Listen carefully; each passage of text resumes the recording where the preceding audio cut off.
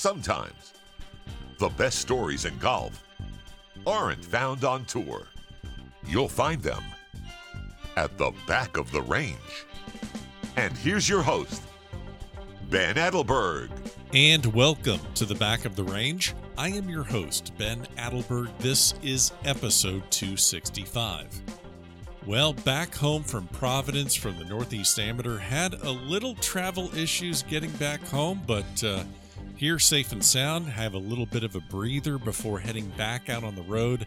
Next stop is the Palmetto Amateur in Aiken, South Carolina.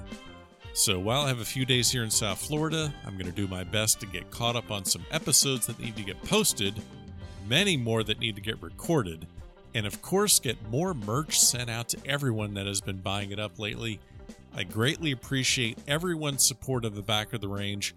Remember, go check out thebackoftherange.com to pick up any hats, shirts, visors, you name it, it's there. So my guest on this episode is Dylan Menante.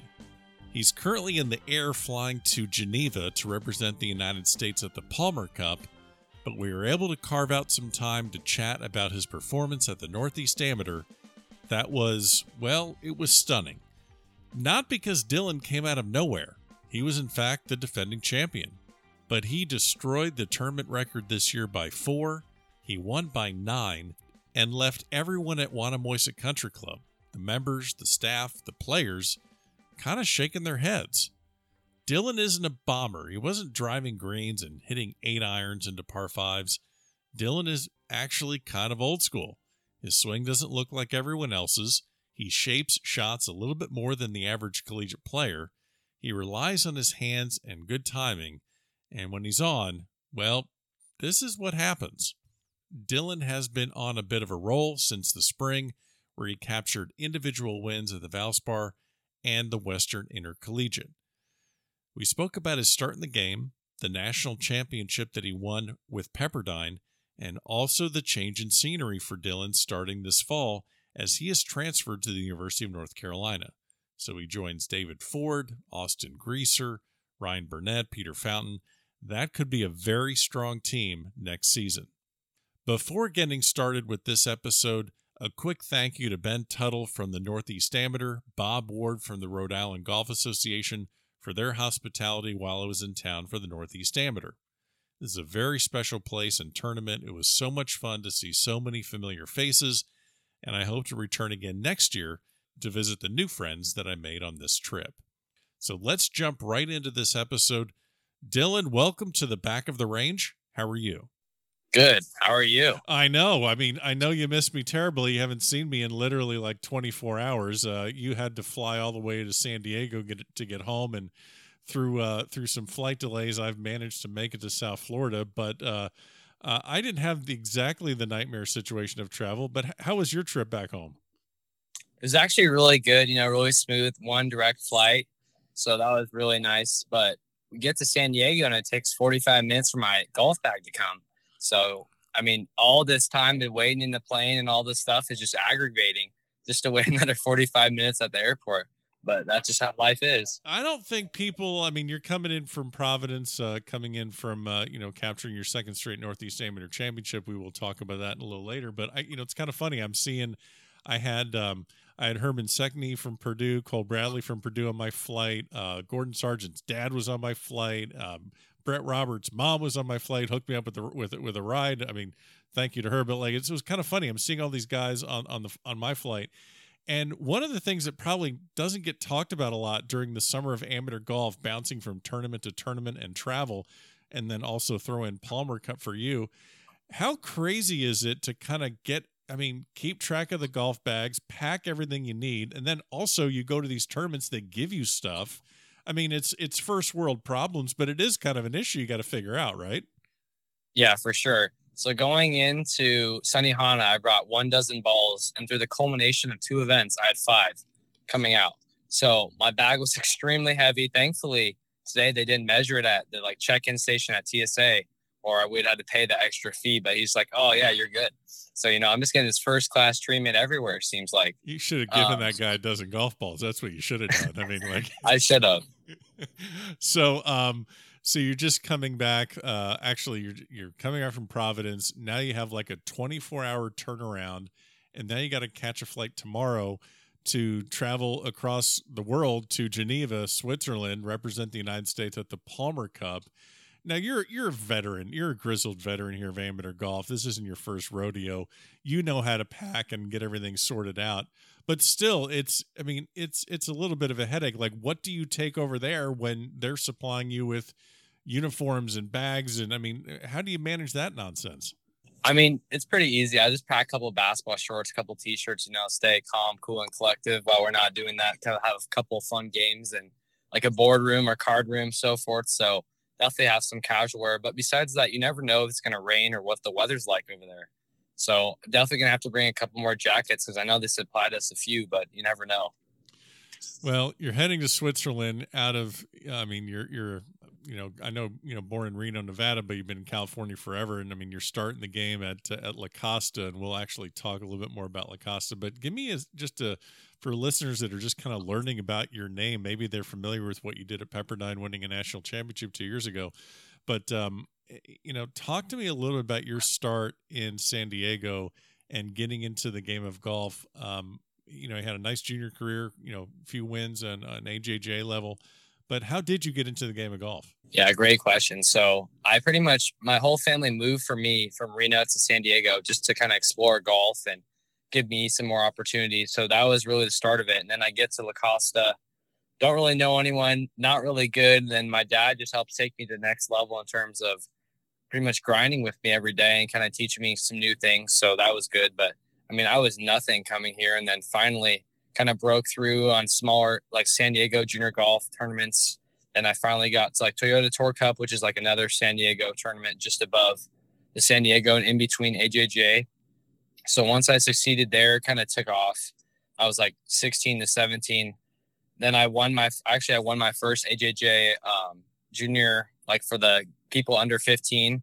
I won that one at El Conquistador, and that was just huge. So I was pretty much didn't really have any reputation, didn't have absolutely anything. So I got my name on the map barely with that small victory. And then kind of fast forward, that next 6 months was pretty tough. Like freshman year of high school, did absolutely nothing. Then sophomore year, just kicked into gear. I won Vista Valley to really get myself some full status on AJJ. And then I got to play invitationals and really meet the good guys. And then I kind of just threw myself in there and somehow got a couple top 20s and just kept progressing and trending each year, just getting better. Now, do you attribute that? Because I mean, there's a lot of juniors that listen to the podcast, parents listen. Is that a product not only of you improving your skill set in the game, but also being around better players and kind of, as you're going up the ranks and actually, making strides, you're also, I'm guessing, running into guys that are better than you at the time, and you're probably getting beat more often than not and learning from that. I mean, would you say it's kind of equal as far as what helped your growth? Yeah, I would say it's definitely pretty close to equal. I think that something that a lot of people don't know is that La Costa, Luke Potter, was obviously, everyone's heard of his name. That's pretty much his prodigy. I think he's 14 when I moved here, and he was beating me on a consistent basis. So that was really infuriating to have this little 14-year-old come scrape it by me, hit it like 40 yards shorter than me, and just beat me consistently day in, day out. And here I am doing the same work, the same grinding, everything. But every single day he gets better results and just constantly beating on me and putting me down. So I think that it's incredible to have him around and have that support system, because we had a couple other juniors like Kento Yamawaka, very good player, went to Cal for a couple of years, now is going to do some other stuff. And then a lot of people don't know Matt Peddington, but D2 player San Marcos is really good. I mean, I think just having these 3 or 4 really good players around me helped progress quite a bit, and that definitely helped me get a lot better. But I mean, my dad had a big role in that too. Besides grinding with these guys, getting the right mechanics and fundamentals was key. Yeah, it's so interesting because there's players that come along at different speeds and paces, and some are like you said, Luke Potter. I mean, just tons of success early on. He's going to be at Arizona State next year, and then there's some maybe like yourself where maybe a little bit less known, but you keep chipping away at it. When did Pepperdine become evident to you that it would be a place where you'd start your collegiate career? Yeah, definitely. They reached out after my freshman year, which is pretty late for the time because the rules were still, you could do whatever you want in college, and now those rules have changed to junior year they can reach out. Right. So it was them, Notre Dame, Ole Miss, Marquette, Arizona, San Diego State were like the top schools I was considering, and then they just sprouted out in terms of having Coach Beard and Blaine were just great options at the time. And I think that they're obviously going to be ranked 1 or 2. So I was like, I have to submerge myself in this competition with Sahith Tagala, Clay Fegler, Josh McCarthy, Derek Hitchner, Joe Highsmith, Joey Versich. He transferred soon after I committed. Yeah. So it's just crazy to have all these guys in one place. And it's like, there's no other school that I'm going to get this kind of, not necessarily history, but just all these great competitive guys all in one place. Yeah, it was probably a wrestle for the coaches, and they're wondering, I don't even know how they really did it with scholarship and helping all of our needs because we're all really needy, and it was just unbelievable. And William Al, sorry, I forgot about him. I mean, superstar. Yeah. Walker Cupper. Well, I mean, when you got so many great players on this team, and you mentioned Thagala, and it's so crazy. We're talking literally, like I said, we're talking on Sunday, the day after you win the Northeast Dam, and all that happened today was Michael Thorbjornsen, who's still an amateur at Stanford, top 5s at the Travelers PGA Tour event. Pearson Coody has been a professional golfer for 25 days, and he just won a Korn Ferry Tour event. Cole Anderson, an amateur who's still at FSU, he T3'd at the Korn Ferry.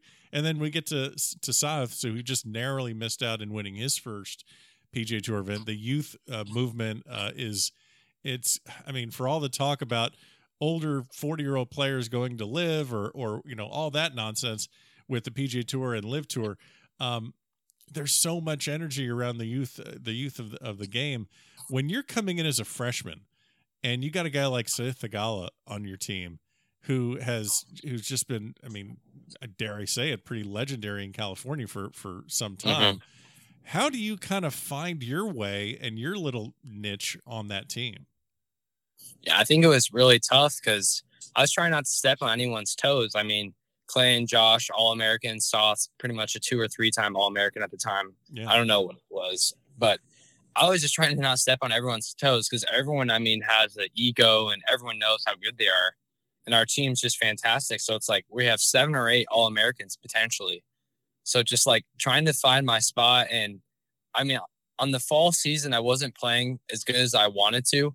But it seemed like I had no chance of playing with the team we had because every week we were switching in and out and everyone was playing so good. So I think the main thing I was trying to do was just kind of find my way. I mean, it was great to be there, and I learned so much from him and chipping, and he kind of started reaching out more and more as the season went on. As we became closer, at the beginning it was a little weird and so forth with everything, the transition. Yeah. But I think just moving on, all the guys like kind of helped me go under their wing. Like Clay was definitely a big factor like that, and kind of showed me under the ropes a little bit to see what college golf is really about.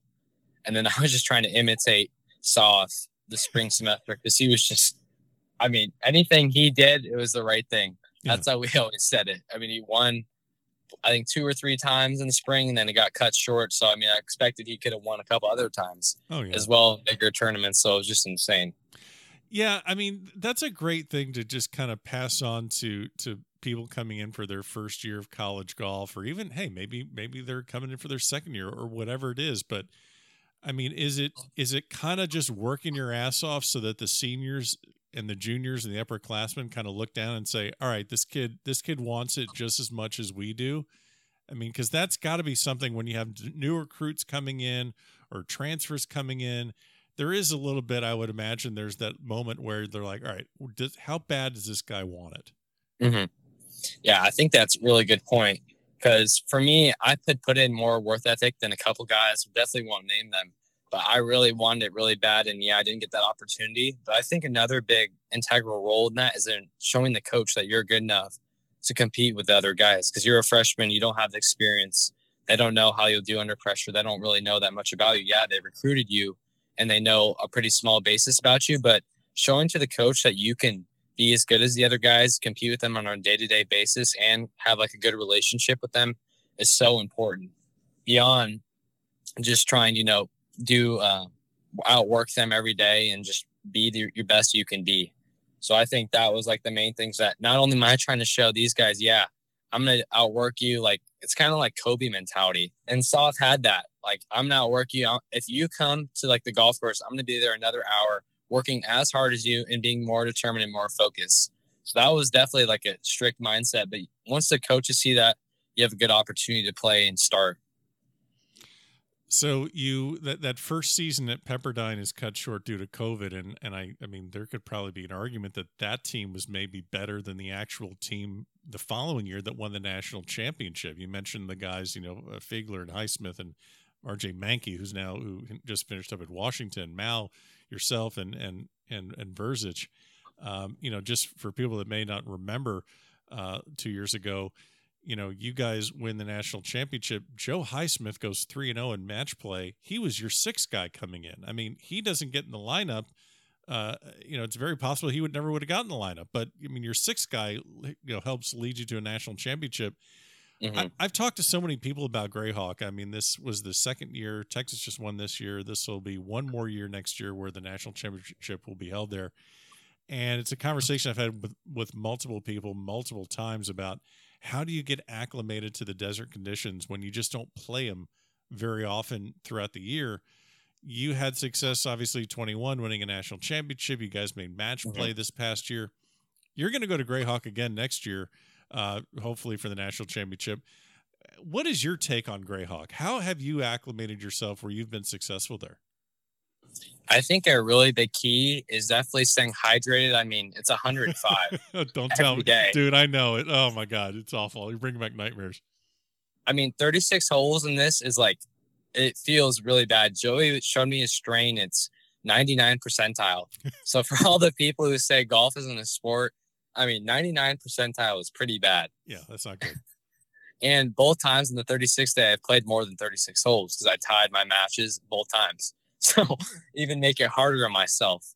But acclimating to Greyhawk is simple. It's like you do not need your driver. Honestly, you can hit hybrid 2-iron every single time, almost off every single hole, and be just fine. And then it's just a lot of short irons. So it's like those two main factors that I focus on before. And the greens are an interesting state once you arrive because they're like half bent and then half overseed or whatever you want to call it. The stuff's still growing in the other grass. I forget what it's called, but it's just like really weird. And then they get them super baked. So it's just once you get there, it's speed, I would say, is the main factor, wedges, and then not needing your driver, which is interesting. I think it's a great venue. I just don't know if it fits like longer guys. For example, we'll say Thor, because he nukes his driver and hits it straight, but it doesn't really help him hitting it 350. If you hit it a foot in the rough's really thick and the fairways kind of promote your ball going in the rough, like on hole 12, which I think's incredibly hard. So I think it's an interesting venue. I think it's done well for the first 2 years, but I think a lot of people enjoy it and a lot of people are happy to see it go to La Costa. So I'm kind of in the middle. I don't really want to give too many harsh opinions or anything too bad. Well, yeah, I mean, you've had success there. It's an interesting dynamic. I would just see guys, you're right, off the tee, driver is a non-issue because there's so much carry, so much roll. I would often see guys just have like 172 to a pin. They have a wedge in their hand, which normally you're like, that can't be the right club. But more often than not, it is. Then you have to land it, 166. And you'd see guys, juice one over the green because they think they have to hit their wedge hard. And then and then go to the next hole. And they're like, all right, I got to lay back on this. Then they flare it out to the right or the left. And it's just that constant battle of trying to get your short irons dialed in. Yeah, it is. It's just interesting, too. Like, it's also funny to watch the ball speed numbers because it's so hot. Like, Gordon hit 196 in the playoff. I think Burnett was 182 or something like that. But it's crazy to see him juice, too. So it's definitely good for TV to see, oh, man, these guys really hit it far. Oh, yeah. Oh, it's great. Yeah. It's all regarding the weather. Oh, yeah. Yeah. Forget about that. They don't need to know how dry and light it is out there and how hot it is. Just, it's fine. These guys are just maniacs. They just, like Sienkiewicz. I need to go see what Sienkiewicz's ball speed out there is. I would have to bet it's around 200 to 205 because I think he cruises at 98. So I bet should be 200 to 205, which is crazy. Yeah, him in the long drive contest at Wanamoisa at the Northeast. I think it's very rare that you have guys at the college level say to me, have you seen this guy hit a ball yet? Like, no one's really talking about length that much because everyone hits it really far. And they were like, we want to see this. Mm-hmm. Yeah. So let's talk about the Northeast. You just defended your title. You know, last year you kind of had a pretty standard, win. You won by 2, very competitive, nice and close, big, huge amateur victory. And then this year, dude, I don't even know what to say about this year. Every time I saw you come off the golf course, you kind of had this sheepish grin about you, almost like, it seemed like it was kind of comical. I don't want you to get the impression that I thought you were taking the whole thing lightly, but at some point were you just like you mentioned blackout to me a handful of times. 62, 64, 64, 67, 257, 19 under. You won by 9 over Phillips, set a new tournament record by 4. And like after the first round 62, you're like, yeah, I don't know what happened out there. Can you explain what just happened at Wannamoisett? The first day was unreal. I was hitting it really good. I don't think I missed many greens. And the back 9 was literally a blackout. Like, I had a lot of wedges. I hit it to a foot a couple times, and I'd make a 30-footer. So, I felt terrible playing with Caleb. Just seeing me, a completely new player, essentially, literally a completely new player between the 9s that one was struggling to somewhat make par and just, make some birdies. And then the next 9, it's like a joke. Like, everything's falling. Like, I hit a bad putt and it would go in. So it was just, one of those days that you just black out and you just keep going. Yeah, I actually saw that a couple times. You walked in a couple putts and not in it wasn't like a Kevin Na. Yeah, I'm this good. I'm going to walk it in. It was like, all right, I missed that putt. Let me just walk up and tap it in. I'm so pissed at myself. And oh, wait a minute, the ball went in. You did that more than once. Yeah, it's definitely a bad habit. It's just I can usually feel it off the face. Oh, that's going to be short on a couple of them, and somehow it'd get the last roll. So I did it the last day, 2 on 7. I had an awful putt. It literally just trickled in. I was like, what? Did not expect that to go in. And then I saw you run up, grab it out of the cup, and get the hell out of the way because you're like, oh my gosh, this looked really bad probably. Yeah. I think it's disrespectful. It's pretty embarrassing, hitting a bad putt and having it go in and walking it in. Like 18, the third round second round, to keep bogey free. Yeah. That putt was short all day. No chance that ball's getting there. And then somehow it fell in the hole. But that was just insane. Most amateur tournaments, the winner receives a trophy. That's we've talked about travel issues. It's kind of hard to put that in a suitcase, but couple tournaments, you get a blazer. I know the Junior Invitational at Sage has that tradition. So does the Northeast Amateur. Very nice navy blue blazer. You already got one. I'm hearing a rumor that you want a second because, hey, you've won twice. Why not have another blazer? You told me yesterday that you actually wear the blazer that you won last year. You've worn it out a couple times. Yeah, I do it. This is not me being not humble, which isn't often, but when we go to a dinner, I'm definitely flexing that. Like at Augusta, I wore it. Thankfully, we had that opportunity with Pepperdine. But when I'm going out, and I'm forced to wear this, because in California, we do not wear these suits or whatever on blazers on top. I'm wearing that thing. I'm flexing. I'm showing, hey, this is a great accomplishment that I accomplished. This is my first big win pretty much in college, and I'm showing you guys because I wore it at Sunny Hana too the week before. So I even brought the jacket back at Northeast. So I had 2 of them in the bag coming home, which is another big flex. Did you ask them maybe can I have one with a different color, or maybe can we put some pinstripes? I got the solid navy one already.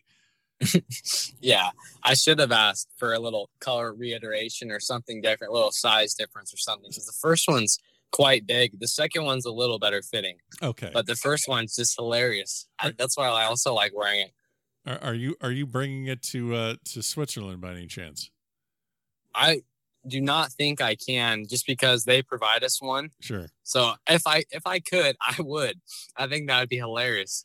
But I definitely would, but sadly I can't. So when you see someone shoot a 62 or finish a tournament double digit under par and really run away with it, I think probably the average golf fan right now is thinking, okay, this guy Menante has to be a bomber. He just outdrove everyone by 40 and he's just hitting 40-yard flip wedges into par fours, and he's got 7-irons into par fives. But Wannamoisett is not that type of track. It's par 69. It's a little shorter. The rough is thick. The greens are slick. If you're above the hole, I've seen multiple players above the hole, and it's literally whatever you're doing, it's defensive. How did you attack this course in a way that allowed you to shoot these scores? And is it, obviously you're not a bomber. You're not short off the tee, but it's not like someone's like, oh my gosh, like Menante just flew this and flew that. How did you just basically play the course as you saw it right in front of you? So yeah, with the redesign is a little different than last year, but a lot of the bunkers are placed at like 300 to 310, which is perfect for me. Because as you said, I'm not a bomber and I hit it 280 to 290. So all I'm trying to do is hit it straight right now this whole week. So the driver off the tee was definitely an advantage because I almost hit driver off every hole where other guys were pulling out 3-wood, maybe a little more uncomfortable. But I really like my driver. I really try to hit as much as I can. Like at Floridian this year, I have a stinger shot. So I was really trying to throw all my driver shots in there, which really helped. Because, even if you hit it in the rough, if you're getting as far as you can down there, it helps so much. And then beyond that, the pins were exactly the same. So I know exactly what to do from last year in terms of, this one you got to be aggressive, this one you don't. So all the ones that I thought I should be aggressive, this year I really took advantage of. And then obviously the ones you can't be, hit the 30 feet, and my putter was super hot and my speed was great. So sometimes they even made those putts that weren't expecting a birdie on the tougher pins. But beyond that, the main thing for me this year was just making one birdie and then getting in a streak. So once I made one, I knew a lot more were coming right after, just because I got a little more confidence and then even a hair more aggressive when I shouldn't have been. Well, yeah, you had a great college season. You won individually at Valspar and also at the Western Intercollegiate at Pasatiempo. I want to ask you another thing about your time here, or your win at the Northeast. I read an article where you basically said, there's a lot of ways to play the game of golf, and there's no one way to play a good round. And maintaining composure when part of your game is off, it has to be paramount to be successful, because you just can't hit it perfect and be perfect around the greens 4 consecutive days for the most part. You shot 62 in the first round, and I remember you saying to me after you shot 64 in the second round that it was much more of a struggle than the first day. And while the difference on the scorecard is minimal, it's just 2 strokes. That grind of a second round. How do you kind of keep a round going and actually not just save a round, but actually get under par? How do you keep it going when you don't have your best stuff? That's a great question. The main thing for me is just staying calm. I think keeping a calm mental attitude is the number one aspect. Like the second round, I hit my irons pretty bad compared to the first round. It's probably average compared to like the other guys. But the main thing for me was staying calm. So when I had like a tough chip, I got this. I've hit these shots all the time in the rough, and just staying confident in that aspect as well. I really relied on my chipping the second day. I hit in a lot of weird spots and definitely did not expect to get those things up and down those shots, but staying calm and knowing I had it in me was great, as that's definitely what helped me get those shots up and down that I wouldn't expect to, or kind of nervous or anxious about. So that was like the main thing, I think, just staying calm, because you don't want to get ahead of yourself and say, oh man, the tournament's over, I just made one bogey, when it's really only 36 holes in. Right. Yeah. You had an 11 shot. This is so crazy. You had an 11 shot lead going into the last day, and you're paired with Gordon Sargent, who is, he's the NCAA individual champion, and you're very serious about your game, and so is Gordon. You're both. You're both top 10 in the world right now, or actually next week, once all the rankings reshuffle, you're going to be a top 10 player in the world. At that point, when you're up by 11, what is kind of the dynamic between you and Gordon out there? I know he's focused on his game and he wants to kind of, lock up a second place finish or make sure that he plays his best.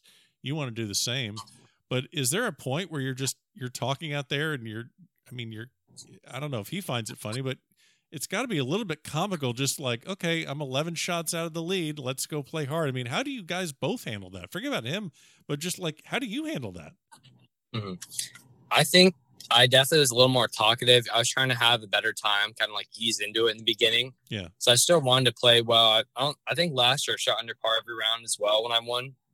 So that was the goal, just to shoot under par again. And I didn't expect, obviously, anyone to go crazy and catch me. So I just want to stay calm. I mean, we talked about like Scotty Cameron, Circle T. I'm kind of a fanboy for that kind of stuff. And Sure.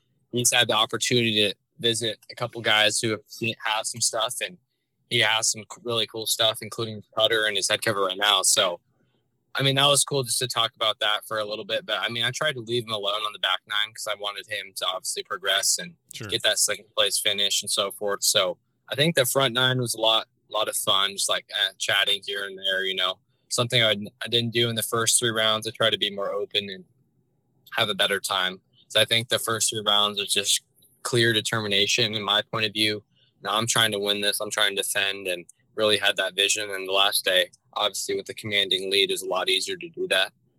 But that was probably the main thing. And how was having Dad on the bag? I know he was on the bag last year during your win, but what's the dynamic with your dad on the bag? It's interesting. So to be honest, I mean, sometimes it's great having him there, and sometimes it's like, ooh, I don't know if I like your opinion as much as mine. Then he gets mad at me for saying, oh, I should have trusted your guts. You know, you're the one hitting the shots and so forth. But that's why you have a caddy to console with.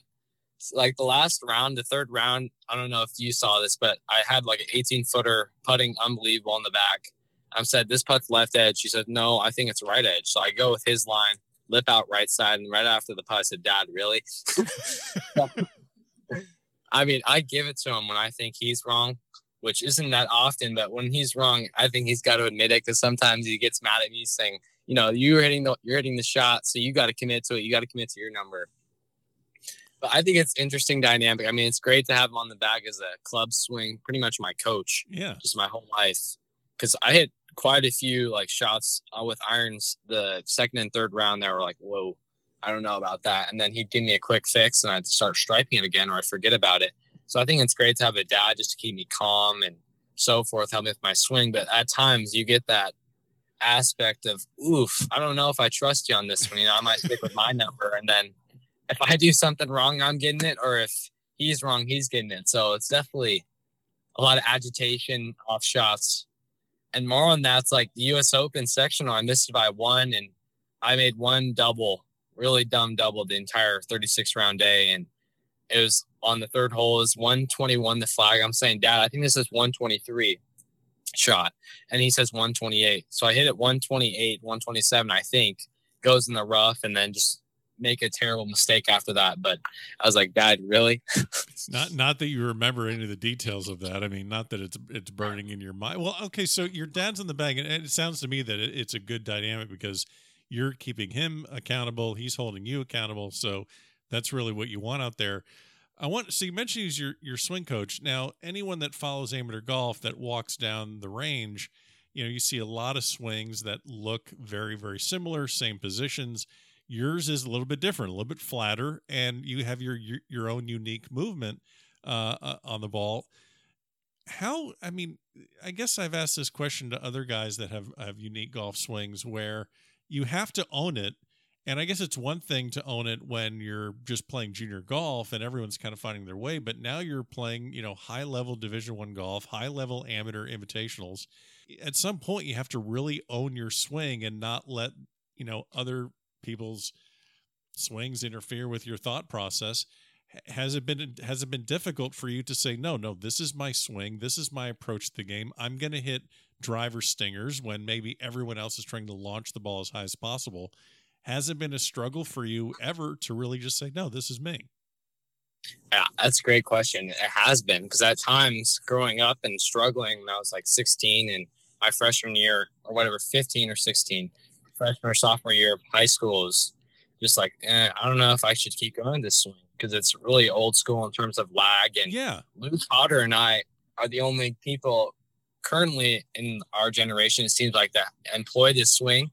It's really similar moves. You're absolutely right. I should have picked up on that, but you're 100% right. And now that you mentioned that you guys are the same club and kind of growing up together, you're 100% right. They're very similar moves. Yeah, I think we definitely learned some things from it, but now it's like you have to own it. At times I try to get less laggy because it's just the tempo is not great. And that's the problem with our swings, that one day I'll be striping it like the first round at Wannamoisa Northeast, and then the last day it gets a little quick, or club face gets a little close, tempo slightly off, and there it goes. It starts going left a little bit, and it's just super frustrating in terms of that. I think that's why I've had a little disparity between like the fall and the spring, because the spring this year was a lot more tied up in college, where the fall was a little more loose and a couple 40th finishes. Would the spring I didn't have many of those. So I think that's the big problem and the hard thing to justify is owning your swing. But at this point, I mean, I made it so far. It's definitely not going to change, and it's going to be different. I'm definitely not going to be a Gordon Sargent having 193 to 196 ball speed and piercing off the face. Mine's a little low bleeder cut. Hopefully with driver, it's like 170 ball speed. So it's just a completely different game that I have to own. Well, it's clearly, I mean, I guess it's safe to say when you're on, because I mean, everyone at the Northeast, I mean, guys that are, I mean, you know, the field, it's the top amateurs in the world that are there. And I mean, I would just ask them periodically, I'm like, what do you think about what's going on right now? And they're just shaking their head. They're like, I mean, a lot of people, not just players, but, you know, staff or members that want to moist it were just like, they're kind of shaking their head. They're like, I don't like, this doesn't make any sense for a guy to run away with this the way you did. Mm-hmm. So congrats on the win. And I know, and we're going to talk a little bit about the rest of your collegiate career. I know you're heading to Switzerland tomorrow for the Palmer Cup. And then, I mean, gosh, you got, you know, you have a senior season of college golf. You've transferred from Pepperdine to UNC, North Carolina. And I know that a lot of the guys on that team were there at the Northeast. You had David Ford, you had Ryan Burnett, you had Peter Fountain.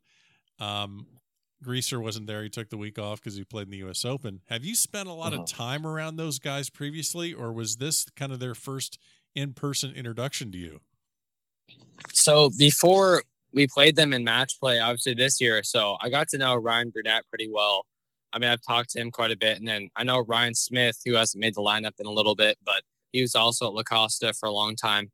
So I know those two guys really well, but I think it was the first time I really talked to Peter and David, because I knew them. I played with Peter one day at Nationals, but I had really no idea his intentions, morale, really anything deep about him. So I think this was definitely an introduction week to meet them. And I've never played with David Ford either. So it was really cool to meet him and kind of see him, because he's definitely not an ordinary kid. A lot of talent. Talk to me a little bit about, you know, kind of the landscape of college golf right now. It seems like a lot of the summers, you know, players enter the transfer portal. You know, it's kind of something that is somewhat new in college golf, where a player can basically announce to any team in the country that they are potentially open to leave their current school and go to another school to play college golf. You know, it's kind of the landscape right now. There's a lot of factors outside of, you know, college golf. There's PGA Tour U. There's all sorts of different opportunities that will arise after your eligibility runs out. There's a COVID year. There's all these different things.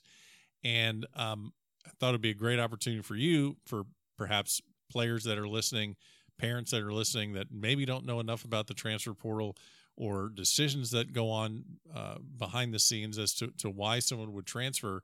Perhaps you can talk about your story as to why you're transferring from Pepperdine to play golf at North Carolina. Yeah. So first off, kudos all to Pepperdine and all the staff and everything they did for me, because they did a lot, obviously, to get me from the level from like 610 on Wagger to like 15 to 20. So obviously they did something right, but over the culmination of 3 years, there's just a lot of factors that led up to me leaving in that regard. And I think it's just, college is a time where you want to be happy, and you're obviously trying to become the best person you can be as a golfer and as a person, and kind of finding yourself in this journey. So if a place isn't right for you, it's not a bad step to say, hey, I'm going to try this transfer portal. But before entering, it's essential to know that essentially you have to call your coach, and you're telling him, or not call him, but you can obviously go to him in person saying, hey, this isn't working out. You know, I'm really sorry. That's really hard. But you got to know that you can't go back to that school. So that was one thing that I thought, I was like, man, I really love Pepperdine, but can I really leave it? So I love it. For me, it's all about routine. And that's what at Pepperdine, I established that. I knew where every class was. I knew some professors. I knew exactly where I was going to park, eat, so forth. I'm really routinely based. So that was going to be really hard for me just to get up all of a sudden and leave and go to the whole other side of the country in the East Coast. So I think beyond that, just knowing, you can't rely on Pepperdine to give back my scholarship back to me if I left, which was not an option. So once you leave, you're all in. That's one thing I would tell parents, and that is that you really have to be set on this. Isn't a joke. This is pretty much your livelihood. If you want to get better, you're going to have to transfer either to a better school or a better academic school, depending on what career and life path you want to take. So I think that's really important. And then beyond that, the transfer portal is so easy to enter. It's a couple of forms, a module, a couple other forms, and it's just really basic. You get your name out there. Coaches are contacting you, and you're responding, you're chatting to them. You obviously want to see their facilities. Pretty self-explanatory. I think that if someone is definitely looking to go into it, you really have to be set on going there and set on trying something new, because that's going to be the key, is that everything's going to be new. So you have to acclimate, and it might be a culture shock for the first month or so if you do transfer, but you really have to be set on your decision. Well, it's definitely something that different players will have to kind of go through and kind of weigh the pros and cons. You have to be excited though to go to really. I mean, it sounds like they're just kind of. I mean, Ryan Gerard turns pro, they lose him, and it's like they're plugging you in, kind of similar to how Oklahoma lost Quade Cummins and then plugged in Goddard. You have to be excited not only about the opportunity just to go to a different school, but all just to get a new a viewpoint. But you're not going into a team that's lacking. I mean, you're entering a team that, I mean, hell, they made match play last year. I mean, they're pretty much right there, ready to go. Yeah, I definitely wanted to choose a team that I could immerse myself with like really good peers. That was like the same thing I chose Pepperdine. I want to choose the best team where I can be to learn from these guys. Not necessarily if they teach me something, but just seeing their mechanics, seeing how they practice, picking up a few things along the way to help all of us get better collectively. Because yes, it's a team sport, or yes, it's an individual sport. You have an individual score, but it's a team overall accountability and basis. So I saw UNC is the best fit. Beyond that, the coaches are great. I think that DiBenedetto can help me a lot from the Bermuda, because that's what Findlay is, the UNC's home course. Yeah. So I need a lot of work there. So I saw that as another really good option. And they're building new holes 10 and 11 and putting their facility there. So that's just a plug for them, for me, saying like, yeah, the facility is going to be great. If it's not like top 10 right now, it will be next year. So I think it's just great going to a school, great facility, great guys just to help me get better, and then great coaches. So it's like, what can go wrong if I have all this stuff leading up? And beyond that, it's academically, it's challenging, but it's not overly rigorous as Pepperdine was. Pepperdine felt like a UCLA or USC, which is really hard. Yeah. Especially when you want to make golf a priority. Well, yeah. I mean, you have to be realistic about why you're in school. I mean, obviously you want to get an education, you want to get the degree to always have and fall back on, should things not go your way, playing professional golf. But then again, you also want to make sure you're at a place where, hey, the first job you want out of college is a professional golfer. So you need to kind of get yourself set up for that if that's your reality. And then beyond that, with PGA Tour U, I feel like that your team has to make nationals with triple points on the board the last tournament. It's like, if you don't make that, that's a huge disadvantage, because a guy who is 15 or 20 even wins, he's top 5. So that's one spot gone if you take that in consideration. I think that UNC will have a great opportunity, obviously, with our team being stacked. And I think our worst player on the top 5, if it goes how it is and everyone plays, it's going to be like 65, which is unreal. Yeah, you guys are all really, really strong players, and sounds like a great summer is in store for you. I know you're heading over to Switzerland. What else is on your schedule this summer? Obviously, a U.S. amateur, and with your high WAGR ranking, you're exempt into just about anything you want to play in. So, what's the rest of your summer look like before heading to Chapel Hill? So, since I won Floridian, I got exemption to 3M PGA Tour tournament. So, super excited to make my debut there in 3 weeks. And 2 weeks later, I got Western, and then USAM.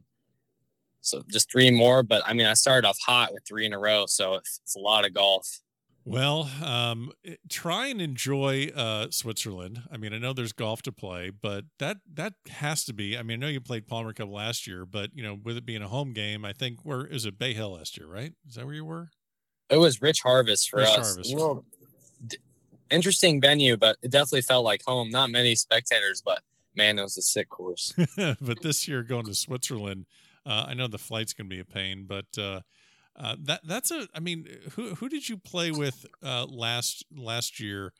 Because it's both men and women. Who did you partner up last year in some of your matches? So I had Brooke Matthews from Arkansas, and we were first off. We played Eugenio Chikara and then Isa Fierro, and that was probably my favorite match. Even though we got killed, I think we lost 4-3. It was the fastest 15 holes I've ever played. It's like 2 hours because everyone's quick, and Eugenio was playing great. I think he shot bogey-free 7 under. I shot 3, and it was just a domination battle. We got killed, and then right after, we have 2 rain delays. So we got killed 4-3, the only team that finished before the rain delay, first one. And we were waiting there for 6 more hours. So it just powdered on over time. And then next, I got the opportunity to play with Ricky Castillo. Then that was nice. It was alternate shot for that one. And then my third match was me and Lauren Hartledge, and that was alternate shot. So that was really hard. She's from Louisville. We won that one, which was really cool. I won with Ricky too. Lost the first one, obviously. And then the last one I played against David Pooge and lost 3-2, and he killed me on the green. But, I mean, it was a great time. It was a good match. And playing a Spaniard, he gets fired up. So it was great. Yes, he does. You mentioned playing fast. You actually, I can't believe I didn't get to this. You are probably one of the quickest players I've seen in college golf, in amateur golf. I mean, you play very, very quickly. And that has to be a little bit of a challenge because, I guess there's no delicate way to put it, but, college golf can be pretty damn slow sometimes. Mm-hmm. How do you battle against that?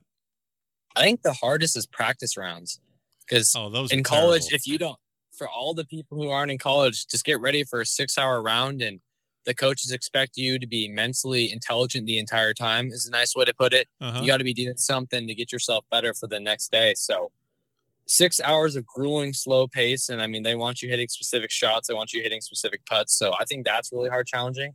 But beyond that, I mean, some college events beyond Northeast and beyond summer events are really slow, 5.5, 6 hours. So I'm trying to stay pretty much away from the golf shot as much as I can in between the shot, which is really interesting to think about. I'm trying to have my mind divert somewhere else when I'm not hitting the shot. But obviously, once I'm in the shot, I want to think for my 10 to 15 seconds, here we go, boom, and then hit. So it's really hard to do. But I think I've kind of gotten down over the last couple of years and been able to zone out essentially when I'm not hitting my shot and can kind of say whatever, or try to get a conversation, to keep it interesting because it's a long round. You can't just be quiet and focus the entire time. So I think I've gone better at it, but I've definitely tried to get a little slower because that Nationals last year, or 2 years ago now, small house, came up to me and said, man, I played hole 17 a hole ahead because someone had a ruling on 16. He said, this is not acceptable in collegiate golf. So that was pretty intimidating for sure, especially from a guy like him and all the success and history he has. Yeah. Well, it's been fun to catch up and fun to watch what you do at the Northeast. I know you're going to jump on a flight tomorrow and go represent the United States, which is a huge honor and well deserved. I'll get you out of here on this one. Let's fast forward a year. Dream scenario: the University of North Carolina is in the final for the national championship against Arizona State. And you're going up against Luke. We already know where I'm going with this. You're going up against Luke Potter in your singles match. So if you beat Luke, or let's say Luke beats you, but North Carolina wins the national championship, that's going to be kind of tough because he's going to hold it over your head that he beat you in singles, but you're going to have the national championship. There's probably no way to win on that one, right? I mean, that's kind of, it's great to win another national championship, but you can't have Luke Potter holding something over your head, can you? No. So we have this thing called best player rule, Acosta, and it's essentially whoever is playing the best, whoever has the best ranking. So obviously currently I beat him by 21 last week. But just to throw that out there, side note, but I definitely have to maintain control of this. There's no way I can let his pride and ego take over. It'll just be the end of me. Especially if it's my last collegiate tournament. If I do turn pro the next year or wait another year, that cannot happen. So instead of having this scenario, I'll just have I win the match by a significant amount and we win. So there won't be anything being held over my head, and then it'll be a perfect scenario. Okay, good. Because see, I'm just going to say the question, but I don't want you to answer it because I know that your coaches at North Carolina would hear this. But it sounds, don't answer this. I was going to say it sounds to me that as long as you beat Potter, that's really the most important thing. And if UNC loses the national championship, that's just a side note. Don't answer that. That's a trick question. Don't do that. Don't even answer that. All right, let's get you out of here. Safe travels over to Switzerland. Go represent the United States. I will see you later on this summer at the Western at the USAM. Congrats on a great Northeast Amateur back to back, and appreciate you stopping by the back of the range. Safe travels, man. Yeah, thank you so much for having me. Appreciate your time. And there you have it. Special thanks to Dylan Menante for joining me on this episode here at the back of the range. Best of luck to him and the entire USA team as they travel to Switzerland for the Palmer Cup. Don't forget, follow along on Facebook, Twitter, Instagram. Every episode is available at thebackoftherange.com. That's also where you pick up your merch to support what we do around here. And we'll see you next time here at the back of the range.